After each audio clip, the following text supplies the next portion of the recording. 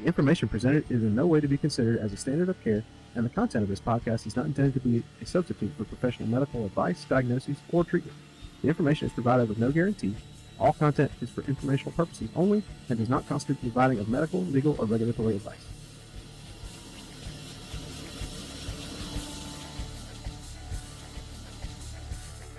Hello, everybody. Welcome to this edition of Blue Crew Medicine. Today, we're going to get joined by some of our good friends, Michael Griggs and Dr. Taylor Wachs, our resident pharmacist over here at the MCES. I guess I can't say that, can I? Yeah, I need we don't pay you enough yet. Yeah, I need that. Come on. We got to work on that. Yeah, that's right. Today, we're going to talk a little bit about liver failure. So it's been a topic, honestly, a hot topic within air care, a couple of different places around the hospital about how to manage liver failure, what acute liver failure is, some of the resuscitation techniques you can use, resuscitation adjuncts. So let's get right down to defining acute liver failure. So the definition the three of us kind of came up with that honestly Taylor sent to us and works pretty good for me. Synthetic liver failure is an IRR greater than 1.5 with hepatic encephalopathy and no underlying cirrhosis. Everybody cool with that one? Yeah, it works for me. Some of the signs and symptoms you're going to see are jaundice, encephalopathy, nausea, vomiting, right upper quadrant pain, and ascites. Ascites is probably the most common I think we see, and we're just kind of like, hey, you've got ascites in your abdomen. The first thing I think of is, all right, so what's going on with your liver today? Yeah, and you can even almost like see these patients glowing from the door. You kind of can get a sense of you better strap on them boots and start buckling up because it's about to be a wild ride. So when you think of liver failure for y'all, it's not a lot of people are like, oh, this is a quick fix. You've got ammonia toxicity. Okay, I can give some drugs to fix that number, this, that, and the other. It's not a game of numbers. It's a disease process. This is one of those true things. You have to really break it down and figure out, all right, what's going on with them. I can do some things resuscitatively, but we got to fix the underlying problem where it is. So we're going to talk about a couple different things as far as acute and chronic, and some of the causes we commonly see. A lot of tox stuff. Whole lot of tox stuff. Yep. And there's some common obese stuff we'll mention as well. Getting right down to it, so acute on chronic, or acute versus chronic, what makes y'all think of this is an acute problem versus a chronic problem? Is it just the history based on where it is, or is it just what's going on with the patient or how they present? Yeah, I think history plays a huge part. Obviously, if you know if they have a history of alcoholism. Sometimes I had one the other day. I mean, sometimes you have to, has this person ever seen a doctor? Just because this is the first time they know about it doesn't mean it's new. But yeah, history plays a huge part here. Things like Tylenol, drugs, obviously, we won't get into too much of this, but pregnancy-related liver complications all gives you an idea that it's probably more acute. But in every situation, it's usually never super straightforward. A lot of times in our patient population, it's really acute on chronic, even if it is something like drugs, toxins, things like that. And then it gets really, really tricky when you do have some of that baseline underlying liver disease from alcohol, and then they ingest a large amount of Tylenol, and that liver disease is, exemplified and exponentially increased more than someone who might have just ingested, a lot of Tylenol. I think a lot of people, when they grew up in medicine, especially for me, when I thought of liver failure, when I was first taught about liver failure, it was all hepatitis and like, oh, it's all drug induced. It's, hep C or hep B or whatever. And it's not, you think about dirty needles and that kind of stuff, but it can be from a number of different sources. Alcoholism is probably the most common that we see, chronic alcoholics. And like you said, Griggs, it's one of those, they have this bumped liver function that's kind of like already a little dinged, and then something else just makes it exponentially worse. Yep. As far as figuring out what their liver function tests are, so LFT is liver function test for everybody. AST and ALT. When you think of AST, is that more specific for y'all, or is that more of a general thing? Yeah, I usually don't put too much emphasis on AST, ALT, especially in the setting of the emergency department. We'll kind of leave some of that to the hepatologist. But, the textbook tells you, AST greater than ALT, 2-to-1, alcoholic. But in all reality, for the most part, I don't put too much emphasis on, this one is slightly higher than the other one. I don't put too much emphasis on that. Yeah, and they can kind of surprise you too, because sometimes these patients might have such advanced liver disease that they don't have the hepatocytes to actually lyse and release those enzymes, and so they could be in acute liver failure or in liver failure, and they don't actually have any enzyme elevations. What I do see sometimes is like you will see some elevations in like your bilirubins. So when I start to see kind of those a little bit high, little red numbers on them, I will start to think, man, something's kind of going on in that liver.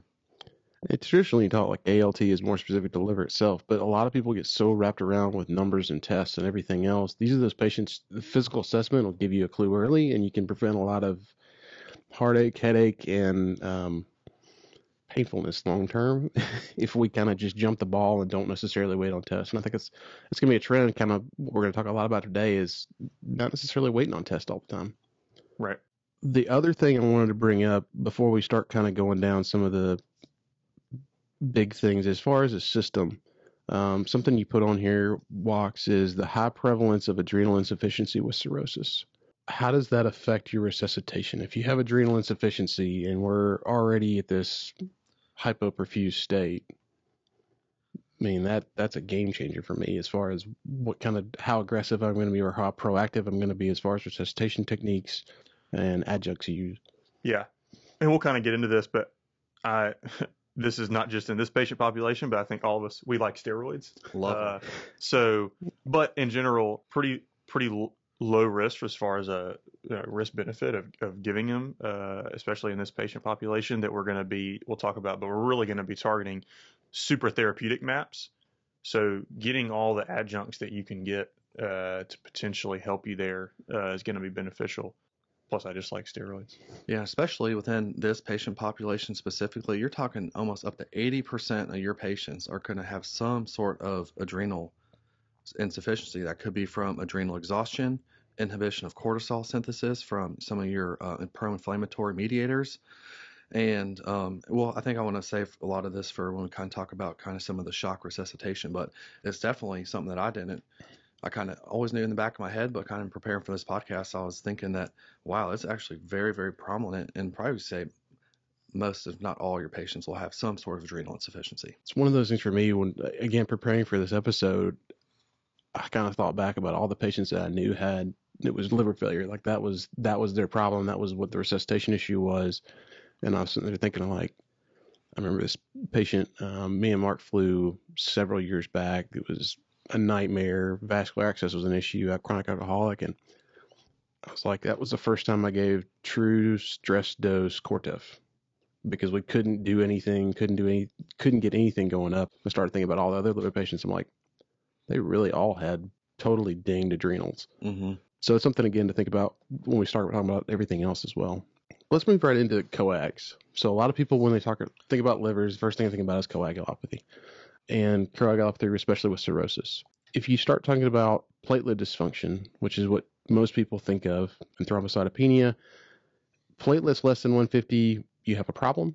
That's the simple way to put it. Less than 100, you've got an issue. We're not going to OR. We're really going to think about what we're doing. There's a problem here. Less than 50, we have a real issue. When y'all start thinking about thrombocytopenia and these liver patients, what makes you think, okay, if the platelet dysfunction is X, where does that give you an idea of where you stand as far as resuscitation or how far down the road we are? Yeah, and I think this will be a general theme when we talk about coagulation and cirrhosis, is that numbers is different than function.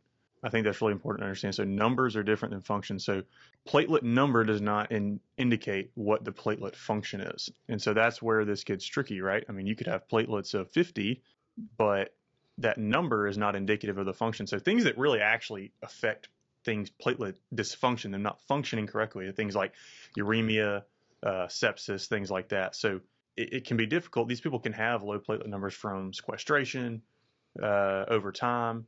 So I'm less concerned about the number and more concerned about figuring out, does this person have something else going on that would cause decreased platelet function? Are they severely uremic because they have acute kidney injury associated with it? Are they septic that's producing platelet dysfunction? So those things for me matter a lot more than platelet number. Yeah, and I think your eyes are probably going to tell you more than what those labs are going to tell you, because is this patient actively bleeding? If you are placing lines, are you going to need some, blood products or pharmacological support to safely place those lines so we don't have a bleeding consequence down the road. And especially with, liver patients, you're going to see that INR through the roof. There's the one patient, his INR was higher than his bicarb. It was like, my goodness, that's a first. And so, the INR is 8. And so sometimes you'll see these patients have an INR of, 3, upwards of 3, 4, 5, but that doesn't mean that they're therapeutically anticoagulated like they're on warfarin.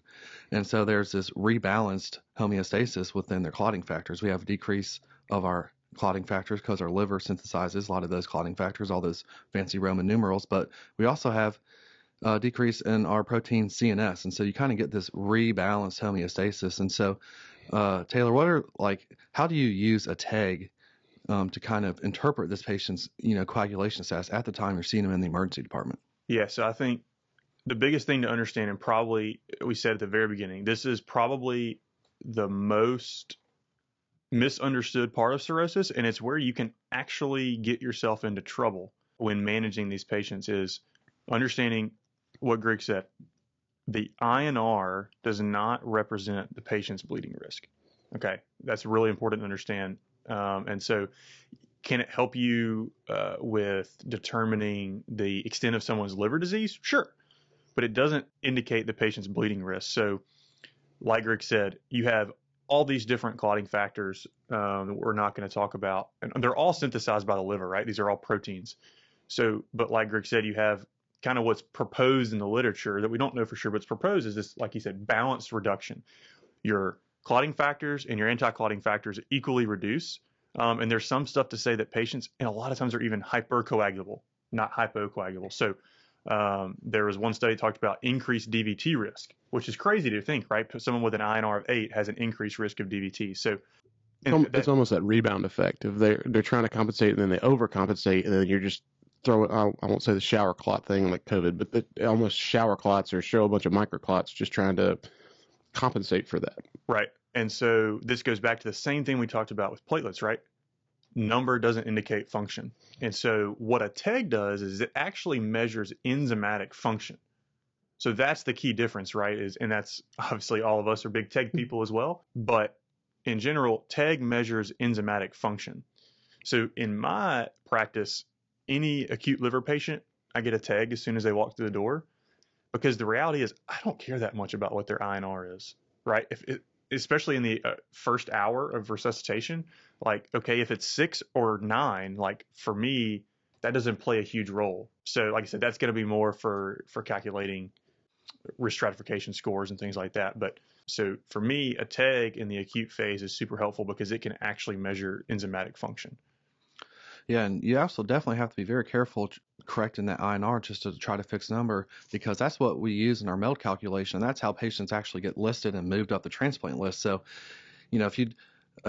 that's honestly what the end goal is for a lot of our treatments, is to hopefully stabilize this patient enough to eliminate the toxin or get them over this hump of this acute insult and tee them up and try to get them a transplant.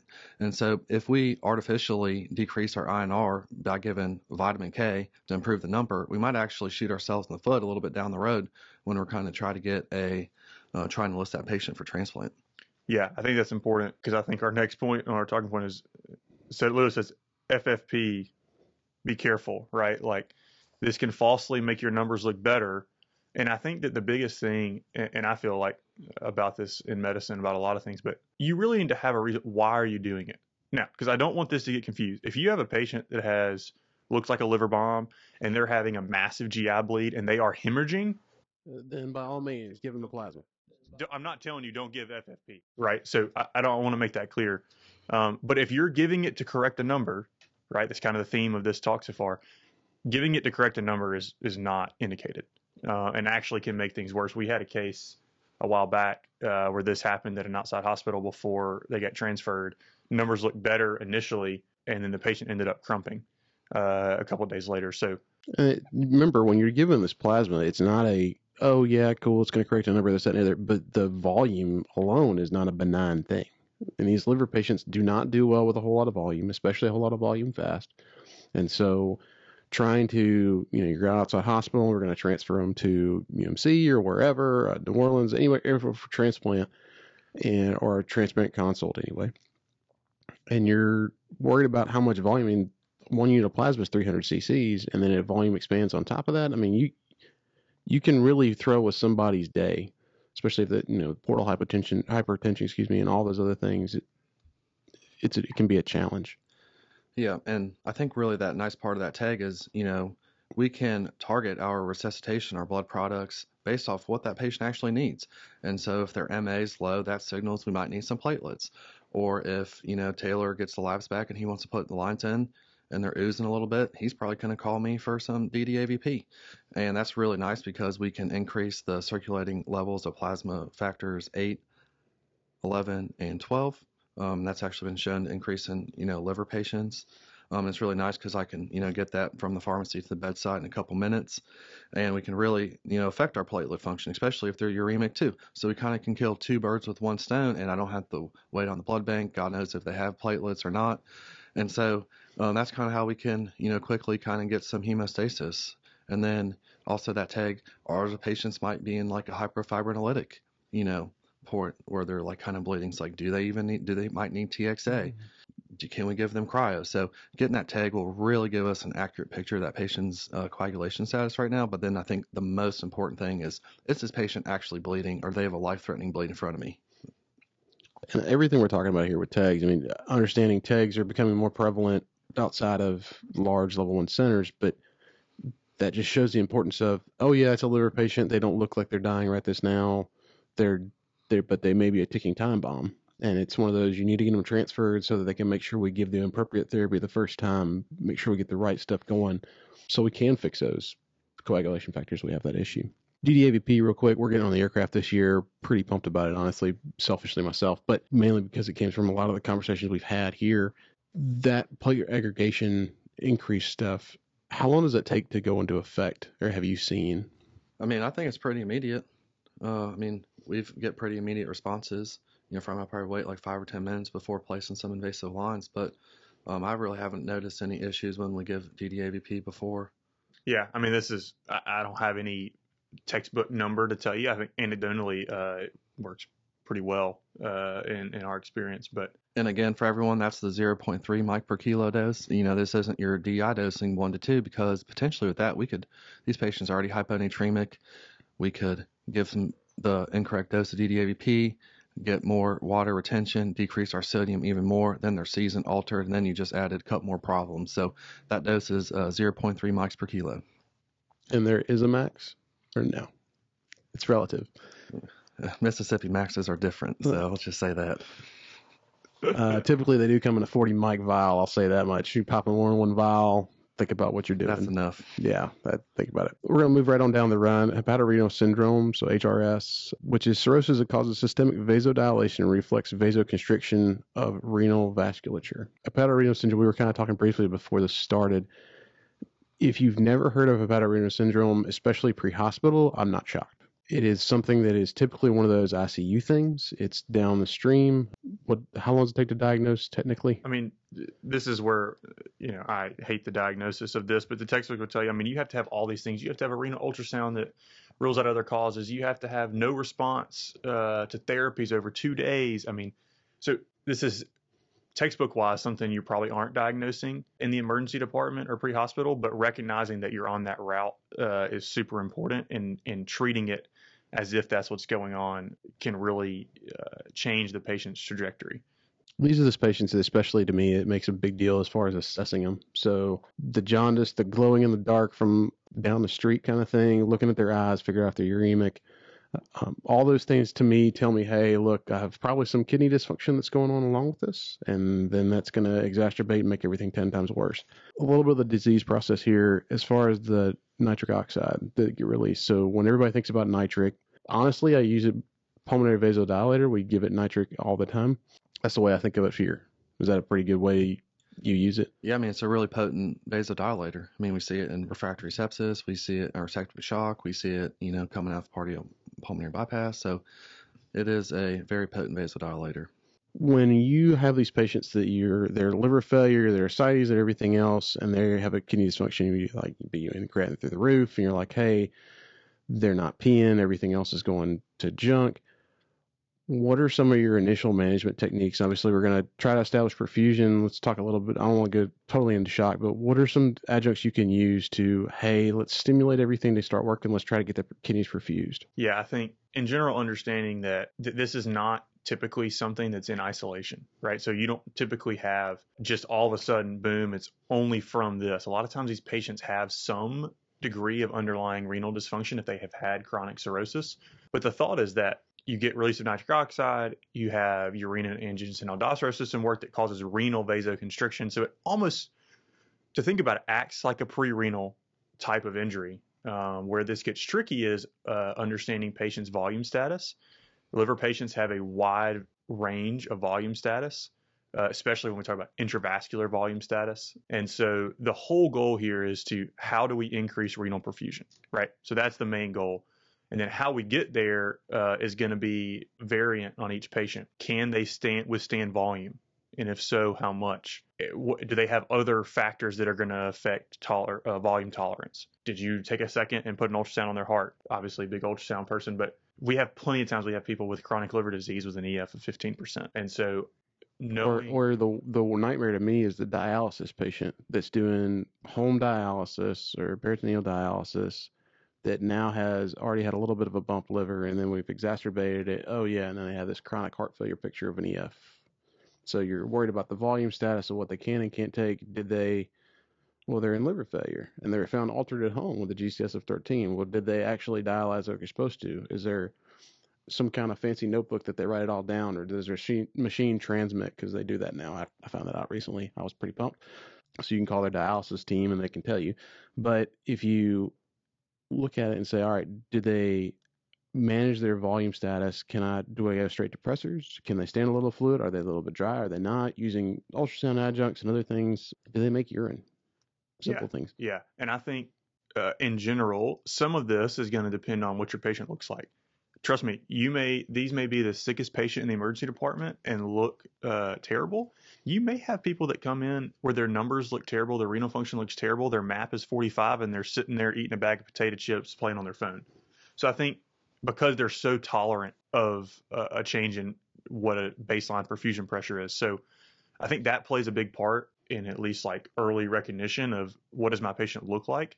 But in general, I'm a big proponent of early vasopressor therapy in these patients. I think there's just more data that's coming out in all of medicine that's like, 5-10 years ago, people were getting 5, 10, 15, 20 liters of fluid. And it's just, I think the pendulum has swung the other way, and just, are we potentially volume overloading patients? I think there's talk about where is this fluid going to end up, right? Is this fluid going to give us a small hour transient response that makes us feel good because the map looks a little better, but it ends up just third spacing, and the patient ends up with more fluid on their belly, more fluid on their lung, et cetera. So early vasopressor therapy, right? And it's not just like MAP of 65. That's kind of the common thing. We're really shooting for MAP of 80, MAP of 85. And so I just have a hard time, maybe people out there are luckier than I am, but even if you feel like they can tolerate fluid, getting their MAP from probably 40s, 50s to 80 with volume alone is just not realistic.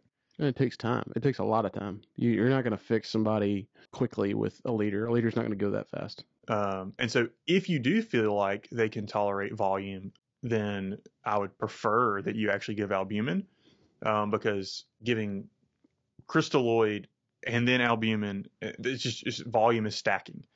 And I think most of the stuff that talks about albumin in the literature talks about 5%, which personally, I don't see much of a reason ever to give 5%. Always concentrate it to 25. Griggs, you may have a differing opinion on that. Maybe you could make the argument if your patient is severely hypovolemic, but even then, these patients typically don't tolerate massive volume, as in my experience. So I would be careful with giving these patients a bunch of crystalloid. Start with some albumin if you think they can tolerate the volume. Early vasopressor therapy is kind of a good strategy, I think. Yeah, this is definitely where you're going to be pulling for that 25% albumin, so you can hopefully have that high oncotic load intravascularly, so we can start maybe trying to pull some of that third space extravascular fluid into our vascular so we can help maintain our, definitely our renal perfusion. Because as Taylor said, you kind of have to think about this as kind of more of a pre-renal AKI situation. Yeah, and I think there's some thoughts too that you may even get a small benefit from albumin that's contrary to the typical oncotic load that we all think about. Like, there's some thought maybe we bind toxins with some of the albumin and do some other things, whether that's realistic or not. And Greg, correct me if I'm wrong, 1 per kilo for the first day. Yep. Don't go over 100. Yep. Pretty safe to do that as your first initial dose in the ER pre-hospital if you have it. Yep. And I mean, that's really what you have to do for this hepatorenal, because it's a diagnosis of exclusion. So you have to prove that this patient has no other reason to be having this sort of kidney injury and everything. So you're definitely going to be given that 25%. But we're actually going to be targeting MAP goals, not our 65. We're actually going to be shooting for 80, because when we found that when we shot for over 80 compared to 65, we're able to decrease the amount of kidney injury that we have. And that's really the whole reason why this patient's in this situation. You're talking about a disease state with probably, I don't know the exact number, but 80% plus mortality rate? It's high. At least. It's real high. So just really trying to give your patient the best chance with what we have to help them keep their kidneys perfused. This is one of those situations where you truly need to establish perfusion and back off. So for me, it's one of those 80, 85 is a good number. I'm just establish it. Get it to where you're perfusing the kidneys. I would say, hey, you overshoot by 90, cool. Let it ride there for a minute. It's going to be all right. You still worry about some of the ancillary problems that you get a MAP of 90 and they're not used to it. Obviously, a little old meemaw that weighs 65 pounds, okay, probably not her, but the dude my size that's, likes double cheeseburgers and ain't scared to eat real good. Yeah, but ain't scared of everything and likes to eat and is used to a blood pressure that's a little bit higher. Make sure it's just like the head bleed literature coming out. You're better off getting higher to what they're used to as far as hypertension and making sure you're at least at where their baseline is, if not a little bit higher. Yeah. Well, and I think this leads into vasopressor choice. So I think some of vasopressor choice, goes back to what does your patient look like? And the reason I say that is if your patient looks like they're going downhill and their MAP is 40, thinking that you're going to potentially get away with 1 vasopressor is probably just naive. It may not be the best word to use, but versus the patient that's sitting there, looks great, has a MAP of 50, playing on their phone, okay, maybe we have time to see. So I think that, first off, may affect, like a lot of times, if the patient looks great, I'm a huge fan of vasopressin. There's studies that are comparing norepinephrine to terlipressin, which I found out recently actually do have in the States technically now. It's been fairly recent. Probably most hospitals still don't have this for the sake of the conversation. But when all these studies are done, the United States for the longest time didn't have terlipressin. But all the studies looked at norepinephrine versus terlipressin.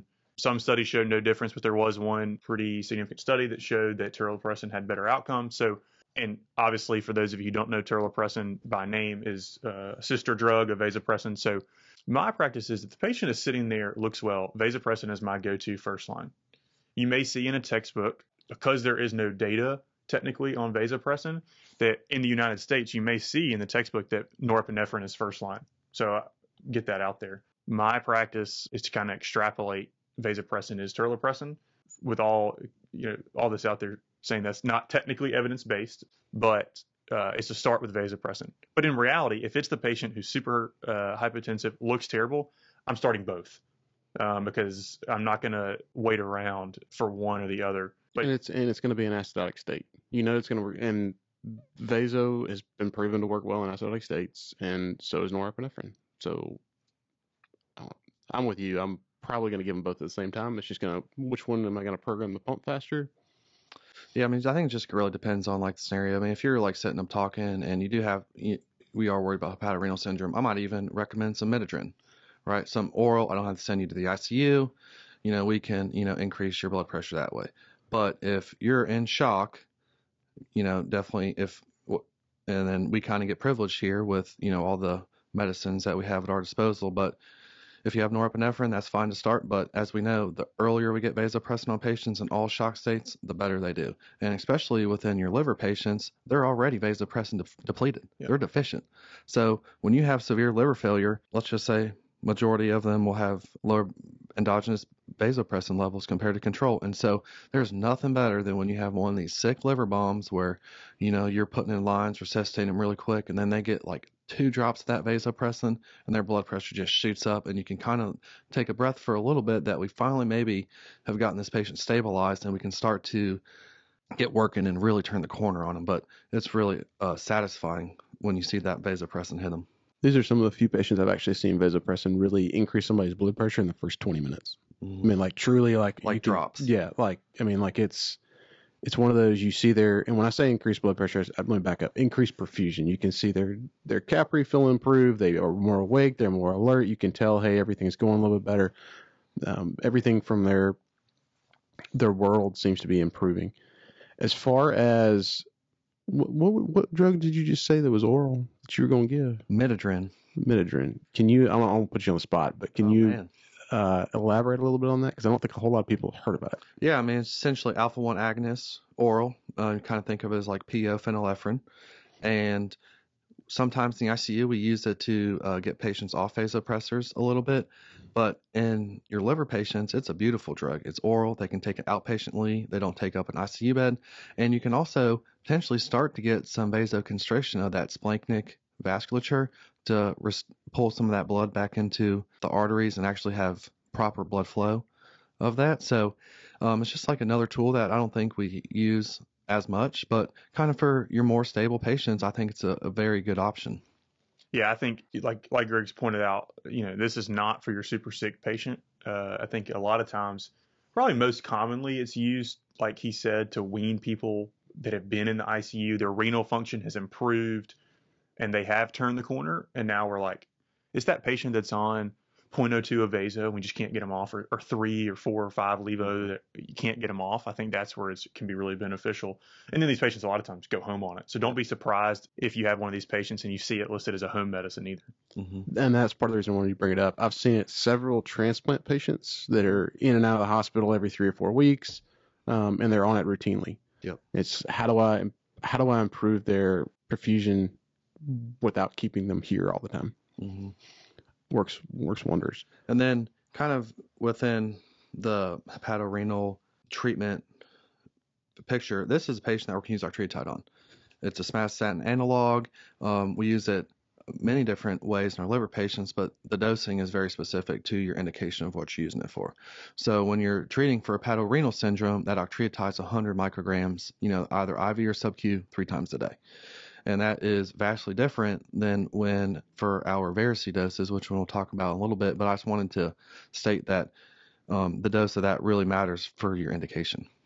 And it's one of those drugs a lot of people, I used to be guilty of it, honestly. If I saw sandostatin on a patient and it wasn't a GI bleed, I'd be like, oh, I don't really understand what this is. And I'm just going to throw it in the corner. And I'm like, oh, that can start it back whenever I get somewhere. You don't want to just take them off sandostatin. Nope. Especially these ones, because they will rebound very quickly. Something else I wanted to mention as far as, I want to go back to the nitric stuff. What about methylene blue in these patients? If they've got a patient that's systemically vasodilated and you're worried about, hey, I can't increase their perfusion. I think it's this nitric release. They're having the renin-angiotensin system. It's totally out of whack. Is methylene blue an option here? Do you think it'll work well? Oh, absolutely. So that liver patient that I alluded to earlier with the INR higher than the serum bicarb, when we were down in the ER, after he presented, we were quickly on 40 of Levophed and 0.06 of vasopressin, and we still barely had a map of 55. Very wide pulse pressure, low diastolic, and given the fact that this is maybe like a hypernitric oxide state, and methylene blue, completely shuts down that pathway. And also, majority of these patients, what tips them over the edge is usually a little sepsis, little gram negs running around. And so the patient loved it, absolutely loved the methylene blue. And again, what I alluded to earlier, when you're treating these patients, you have to bridge them through whatever that insult is. Is it to have them complete their NAC infusion? Is it having them to complete their antibiotic course to clean up any infection from SPP? And methylene blue, when used early enough, you're in that window where you can actually inhibit your nitric oxide pathway, and it can stabilize that patient and hopefully have them start to turn the corner. But yeah, that patient, we hit a systolic of 150 after that methylene blue hit them. So It's one of those, to me, if you get a liver patient that you're on, I'd say 2, but at least 3 pressors, and you're worried about, hey, they're just systemically vasodilated. I can't really prove it. This is early in the system. Again, a lot of the stuff we're talking about, we're treating empirically because we can't diagnose it technically for a couple of days, even though we're going to have high suspicions and going to just treat the patient. If you've got that patient that's on 3 pressors and you're not getting any better, okay, hey, I've tried Cortef. We all know they're adrenally compromised. Cortef didn't work after 20 or 30 minutes. And so actually, I'll say this is probably what you need to be thinking about after your second pressor. So this patient, well, like I said, was on norepinephrine and vasopressin. And instead of going to epi or phenylephrine, which is whatever, what the most knee-jerk reaction or your third or fourth pressor be, we blued them. And it totally allowed us to stabilize the patient, get them through CRT, and really help start to get some more advanced procedures or, treatments for that patient. So, Greg, since you brought it up, I know you got some stuff you want to talk about. So, walk us through some of the medicines that might be helpful that probably, especially pre-hospital emergency medicine, doesn't think about a lot. Mm-hmm. Things like NAC, thiamine, managing hyperammonemia, some of those medicines. Sure. So one of my favorite medications, probably top 5, is N-acetylcysteine or NAC. And it's this beautiful kind of free radical scavenger. And most of your liver patients should get it. It is... Wait, you mean you give it for more than Tylenol ingestion? I do give it for more than Tylenol ingestion. So obviously you got your, 2 or 3 bag protocol, whatever your flavor is for your Tylenol ingestion. But there's actually a lot of beautiful literature. Well, good literature. I wouldn't say good. There's literature out there from some of countries where they don't have robust liver transplant programs. They aren't able to list patients. And so they really use N-acetylcysteine to bridge them to transplant-free survival. And, that dosing is kind of similar to our Tylenol. So 150 milligrams per kilogram bolus times 1, 12.5 milligrams per kilogram per hour for 4 hours, and then 66.25 milligrams per kilogram per hour. But the most important thing is that thing needs to go for over 72 hours. So when we do that, the N-acetylcysteine for over 72 hours, our transplant-free survival goes from 44% to 72%. And we decrease our 3-week mortality. And so it's the doses, right, but also the duration. So this is something that's going to go along for a prolonged period of time. And then, you're talking about over 2 times the, amount of odds ratios for survival for using N-acetylcysteine in these patients. And So Griggs, what's your trigger on pulling this? Just to pose this question, patient comes in, maybe they're transferred from their hospital. They already had, let's say they had a Tylenol level that was drawn right when they got there and it's 0. Mm-hmm. So we're not even worried about a 4-hour level, right? So what's your trigger then, right? So I'm saying once we've thrown Tylenol out the window, mm-hmm. what's your trigger then? Because I think sometimes understanding how we're using it, what we're using it for, what is our endpoint, mm-hmm. also helps to know when we should use it. Sure. And, kind of at the beginning of this podcast, we said that you really shouldn't look at numbers, but this is where you can look at those numbers, right? Are those AST and ALT, are they over 1,000? But also, what's their trend? Are they going up, or are they going down, or are they kind of flatlining? So if we see progressive increase in their liver enzymes, and it's not because of, congestive heart failure. So there's other reasons why you can have elevated liver enzymes. And so my kind of threshold for thinking about it is when I see those liver enzymes going up, but then that lactate's also going up too, and your acidosis is getting worse. And so if I can do anything in my toolbox as a pharmacist to help make that liver happy, help start churning out that lactate, that's what I'm really, advocating for the use of NAC. Especially when it's a pretty benign and also cheap medicine, right? I mean, I think we could joke about that, but that also is an easy thing, right? Like there's pretty low risk of using NAC, and it's also not breaking the hospital's bank, mm-hmm. Which I think all of our bosses probably care a little bit more about than we do. But yeah, exactly. And I mean, I don't know the cost of it off the top of my head, but if you can use something that, isn't thousands and thousands and thousands of dollars to improve transplant-free survival, let's do it. And as Dr. Napadonna says, you got to knack them. Shout out to Rudy on that one. The thing with me for NAC is watching your lactate. So I use it as a tool, don't get me wrong, but I've never been like, oh, they have a lactate of 15 or a lactate of 5 or whatever, and I need to just trend my entire perfusion management or my entire resuscitative thing on that. This is one of those things, if you can watch their lactate go up and it's matching your liver function, to me, all right, hey, they need NAC. Yeah. Let's give them, it's not metabolizing correctly. Let's get it out. I want to get it out. Give them the NAC. Yeah, I mean, to the point where you get to a point where your lactate's so high, and then you're getting acid-base compromise, and then that potentially can start affecting some of your hemodynamic management, your vent management, and all just the spirals just snowballing and snowballing and snowballing. But one of the drugs that I do love is the L-thiamine. So it's our vitamin B1. And so that is a cofactor in our pyruvate dehydrogenase and alpha ketoglutarate transketolase of the Krebs cycle. Y'all thought that Krebs cycle wasn't important when you learned it in medical school. I learned it in biopharm. I could draw that crap out. I'm just surprised that you pronounced all that correctly. Yeah. Wow, I wouldn't have. I'd have butchered that one. Yeah, that's what coffee does. And so, that dose is 200 milligrams BID, and that really, I've seen in my practice help facilitate lactate clearance. Again, you're always weighing the risk and benefit of any medication or procedure that we do for a patient, but potentially you can get a lot of benefit with pretty minimal risk. And then in general, these patients are likely thiamine deficient, right? They're alcoholics. They're drinking vodka. They're drinking natty lights. So they're not really getting proper nutrition. But then also when you start to throw the milligram negs around, that also creates a thiamine depleted state. And so just being able to supplement that IV is great. Be nice to your patients. Don't just give it IV slam. I mean, you can dilute it a little bit.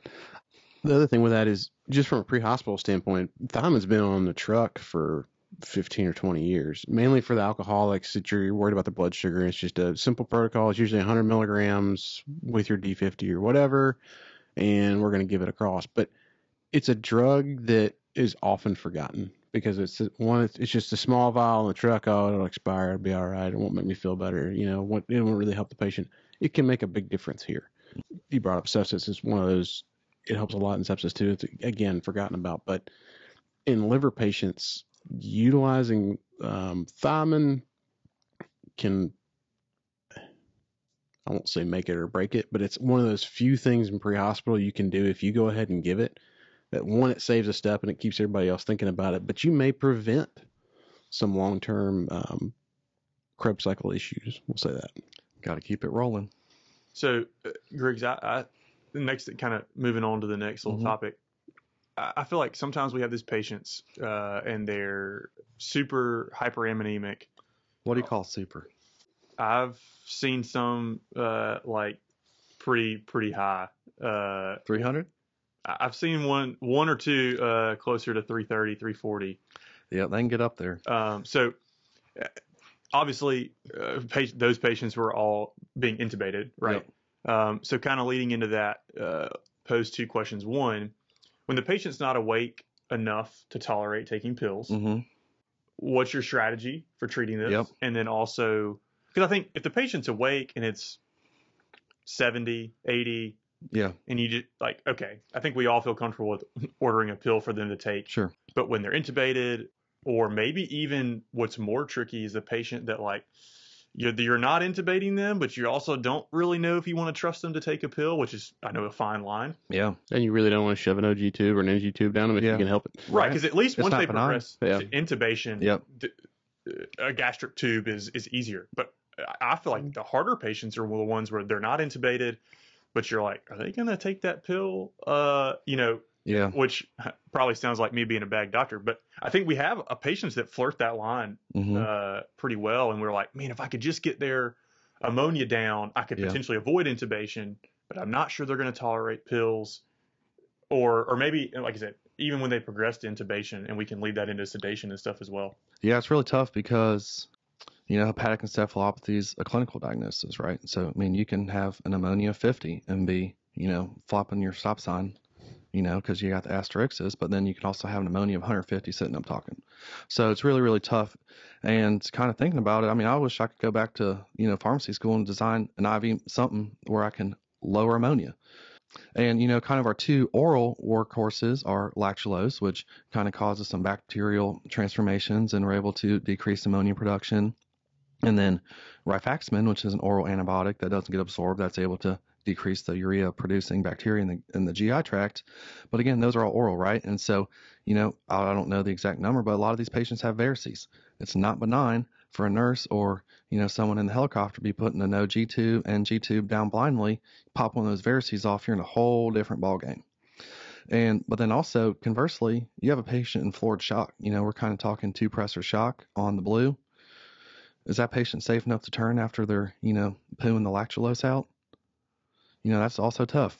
Well, then you worry about you worry about the rectal tubes, and then that Rectal again, tubes, you got a platelet, 10, coagulopathy. Man, I mean, a rectal tube is not a surgical procedure, but it is at the same time. To me, like that's asking for problems in those patients that are hypercoagulable or had coagulopathy, and it's where do you go with that?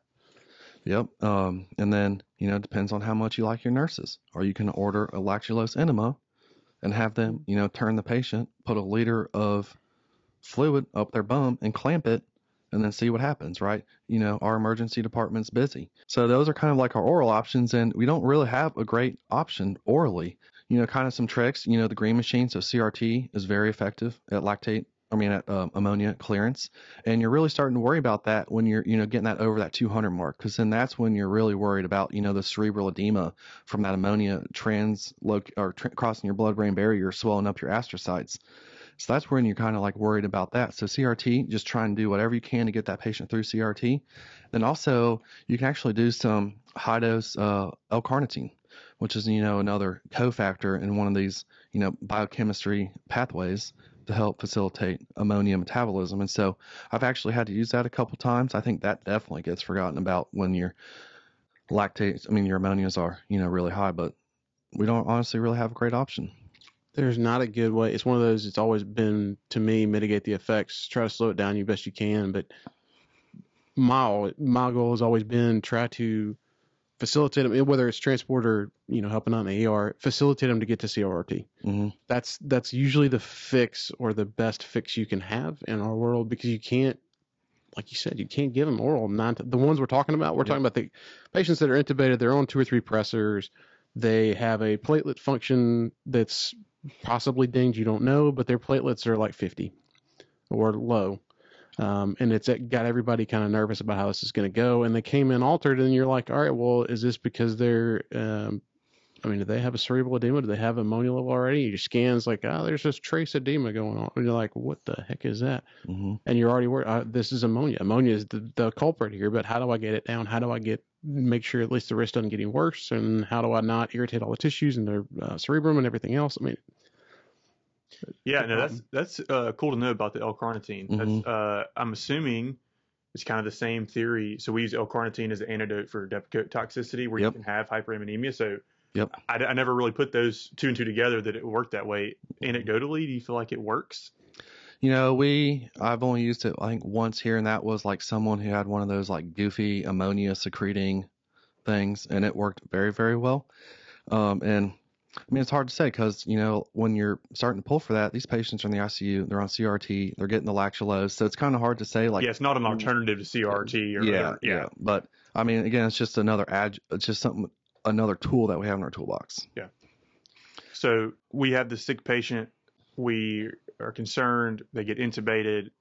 We're doing all these other. Let's first talk about how to intubate these patients, right? Yeah. This is not, benign. I was going to say, let's back it up, even go further. The easy resuscitation. So you get the patient that's, having they're altered, they're combative, they have ascites, they're a little bit yellow maybe, mm-hmm.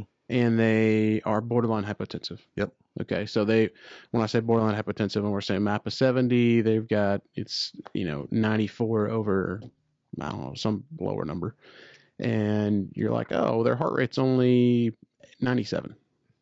So, kind of like shock index of 1. And so this, I think, is a little bit, so I think we'll talk about this, how to like kind of intubate this type of liver patient. And then I think next we'll maybe talk about like kind of your bleeding varice patient. Okay. So this patient, in my mind, is very intricate to intubate, right? This is not somebody that we're going to do 20 and 100 on. For first reason, right? Etomidate. This thing definitely knocks out your adrenals.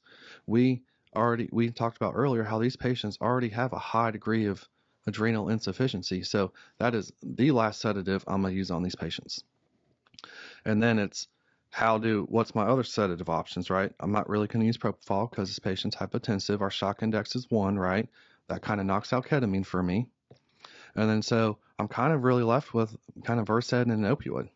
And so what Versed is obviously benzodiazepine, but it's hepatically metabolized into an active metabolite that's renally eliminated. So you tell me that patient get their labs back, they got creatinine of 4. So you got to be really careful giving your liver patients any sort of opioid and benzodiazepine. And so, I'm probably going to recommend maybe 5 of Versed, 50 or 100 of fentanyl. That'll give me some analgesia, provide me some sedation, but hopefully that sedation won't last too long. Just kind of quick about the harmful effects of Versed in liver patients. A couple years ago, there was this patient admitted to the ICU for alcohol withdrawals, also hepatic and liver failure and in renal failure. That Versed infusion was started for the alcohol withdrawal. That went from 2 milligrams an hour to 15 milligrams an hour. And I think we need to start talking about Versed, and that 15 an hour is 360 a day. So that's how I talk about Versed, daily amounts. And so I was walking by the room, and it was fortunately one of my really good ICU nurses. And I challenged her. I said, how low can you go on this Versed? She was a little bit hesitant at first. She started weaning by 1 or 2, and then she kind of saw that there was some accumulation, and this has only been going on for half the afternoon. Anyways, we were able to wean that Versed from 15 milligrams an hour to 1 milligram an hour by the time the sun came up. Then it was stopped that following day on rounds. Took the patient 3 days to wake up to have non-purposeful movements. And so I love saying, like, bad things happen when you're waiting for Versed to wash out. So this patient developed a VAT and then went into septic shock and then ultimately ended up passing. But I'm sure there are other reasons for that. But these patients, that example really just shows me how sensitive these patients are really to Versed. There's actually like a large amount of accumulation because you have to really be worried about anything that gets hepatically metabolized. You're going to have reduced metabolism of that. So that's kind of like my approach, is to use a little bit of Versed, some fentanyl, and then probably have some Levophed going. I like to be proactive in these situations and just get Levophed going at anywhere from 5 to 15 mics a minute, right? Just give us a little wiggle room for our blood pressure. And then instead of being reactive and pushing epinephrine or phenylephrine after it, and then that'll just allow you to then get the patient nicely sedated and everything else. But this patient specifically, we have to be very, very mindful of our rocuronium doses. So rocuronium is hepatically metabolized, renally eliminated too, right? And so they showed that patients who are in hepatic failure have greater than 2.5 times the recovery time compared to patients without hepatic failure with rocuronium. So you're talking a patient that might normally be paralyzed for 45 minutes to an hour that's now paralyzed for maybe 4 or 5 hours. And so are you going to give that patient enough sedatives to ensure that they're adequately sedated for that amount of time? Well, then you just increase your Versed dosing. Then you just increase. It's a compounding factor to me. It's a compounding factor. And so this isn't some patient that I'm like going to push these megalodonic rock doses of 1.5 milligrams or 1.6, whatever some of our attendings like to do. And if it's a stable situation, I might even recommend half dose rock, or I'd even go lower than that. I mean, if you're dealing with a 100-kilo patient, there are a lot of studies, and you talk to a lot of CRNAs and anesthesiology guys and folks that they intubate every day, and they'll tell you, I mean, you talk to half of our team, they're not given 100 milligrams of rock anymore, unless it's the trauma patient, they got to intubate them right now, and it's purely because they're doing the double dose paralytic, half dose sedative kind of thing.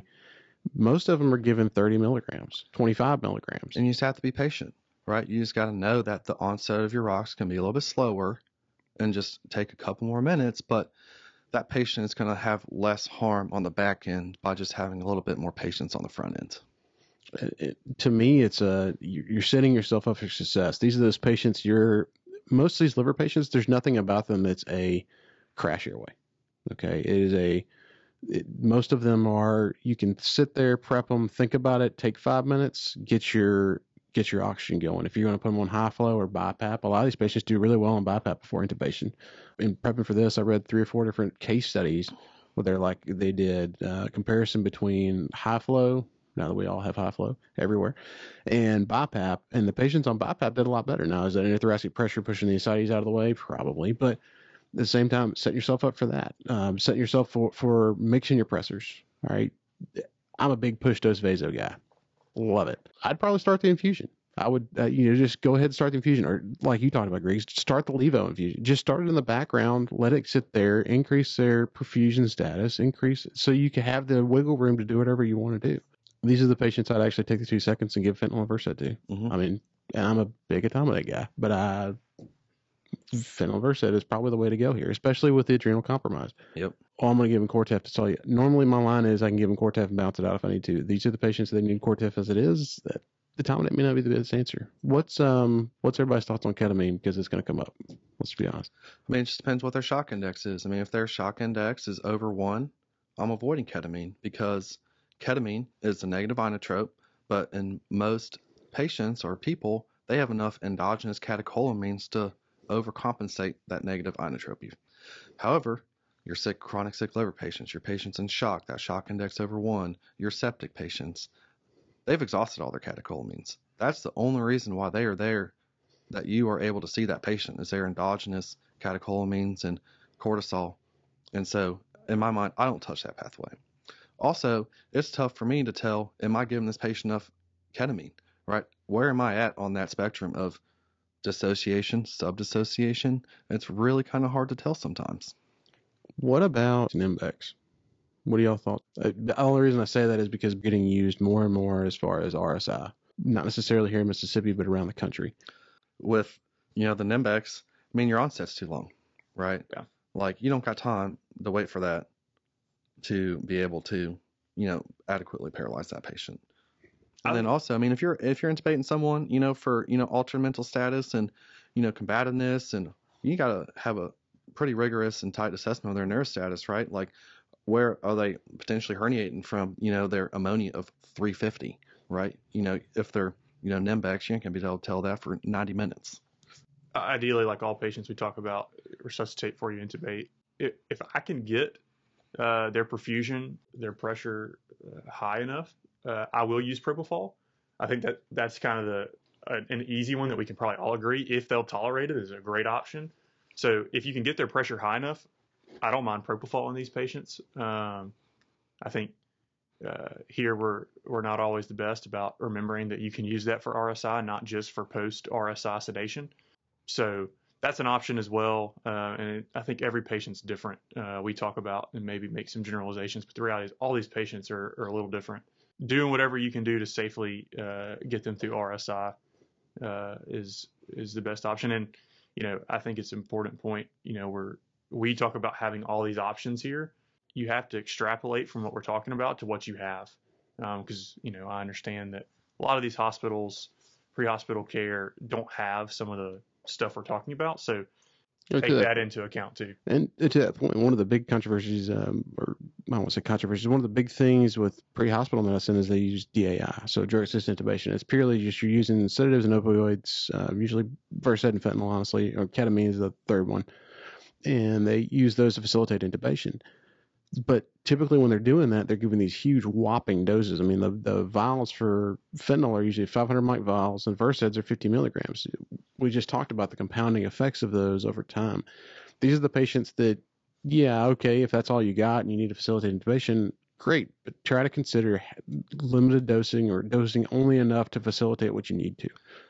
Yeah, a little bits can go a long way in these patients. I think you just have to have patience, right? Your onsets might be a little bit slower, but if it's not a crash intubation or a crash situation, you can take time and just be patient for 5 or 10 minutes, and you'll be fine. Yeah, and like I said, if you can't get there, you don't have the right tools, use BiPAP or CPAP. Those are showing great outcomes to facilitate making it to a place or making it to somewhere that you can do that. Working a little bit, let's talk about that varicose patient. Let's talk about the nobody's favorite time. Yeah, so this is a patient, I was like maybe pain it, comes in the emergency department, spewing blood like Mauna Loa. It's time to go. We're hypotensive, our heart rate's 150. We might have a systolic at 80 or 90. It's kind of like your approach when, you're in the trauma bay seeing that patient.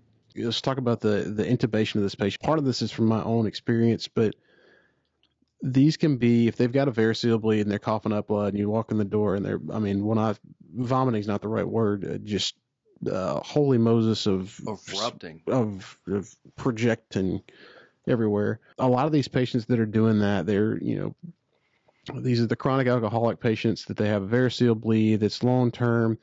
You come in, a lot of these patients don't make it to the hospital, honestly. I've picked up several off the street that were in arrest. There was blood around the room. I thought it was a trauma patient. It's not. It's a variceal bleed. But you walk in, how do you facilitate the intubation of this patient? Okay, this patient needs an airway right now because otherwise they're going to aspirate it. They probably already have aspirated, and this is only going to get worse. They do need a Minnesota or Blakemore tube downstream. How are we going to intubate this patient? From a logistics standpoint, the biggest thing you can do to help yourself out is sit them up. Don't try to lay them flat. These are not patients you intubate laying flat. From a hemodynamic standpoint, most of these patients, they're hemodynamically stable until they're not. I treat them like bleeding patients. I don't know, nothing more than trauma. Basically, if they need push dose pressor, they get vasopressin. They're getting blood. Yeah, I would get that vasopressin running. You're definitely going to have a stick of calcium in your pocket. You're definitely going to utilize your steroids, just to be able to give any sort of blood pressure or adjunct hemodynamic affecting medications. And then kind of how you emergently kind of paralyze them, I think, is, the question. It'd be nice to, you're going to use your 100 of rock, maybe even, 150 of rock if it's that, and then deal with the. These are the patients I do the double dose paralytics, half dose steroids. Yep. I want to get it now. I'm worried about their hypotensive. I'll sedate them, smoke them after a minute, but let's facilitate the intubation process. Yeah. So this is, like I said, a little bit different than the previous scenario that we talked about, where you're probably going to have to prioritize getting the airway and getting them paralyzed, because that's going to kill them faster than potentially the down-term consequences. The couple little redneck trick of the trade. The variceal bleed that's actively bleeding, that's spewing blood, you can throw the glide scope in the trash. It's not going to work. The reason I say it that way, or video laryngoscope, there are plenty of them out there in the market that do well in bloody situations or do okay in bloody situations. If you're truly actively hemorrhaging, it's not going to work. You're not going to get the view you want. DL is the way to go. Again, this is my personal opinion, but DL is the way to go.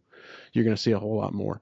When you do facilitate DL, a lot of times, again, set these patients up, set yourself up for success. But if you have to you can use a decanto catheter, you can use a regular suction catheter, an OG tube, cut it off, stick it on your blade. Literally take a piece of tape, attach it to it so you can suck out and try to facilitate, see what you're seeing. A lot of these patients, you need two suction setups. You got one that's just sitting there on your blade, and you got a decanto or a regular yanker catheter or whatever it is, and you're putting that thing out trying to facilitate all the blood that's coming up in your way, mostly from the esophagus. Use a bougie if you need to.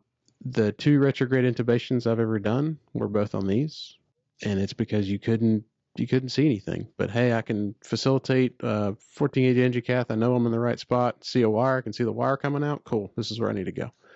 These are also patients that have been criked. That's not an ideal day, but be familiar. Again, these are the patients I'd go ahead and mark it with a Sharpie. We talked about this in previous episodes. Mark where your spot is with the previous Sharpie, but also be familiar enough with performing a crike, not necessarily on somebody laying flat. How do you crike somebody sitting up? Practice that muscle memory techniques to facilitate a little bit better as far as airway management. So now we've got it intubated. Let's just talk about the PPIs and antibiotics and that kind of stuff. Yeah, so this is where we're going to get our octreotide going, but this is our octreotide infusion. So we might give a bolus of 100 micrograms, but then we're going to get the infusion going at 50 micrograms per hour.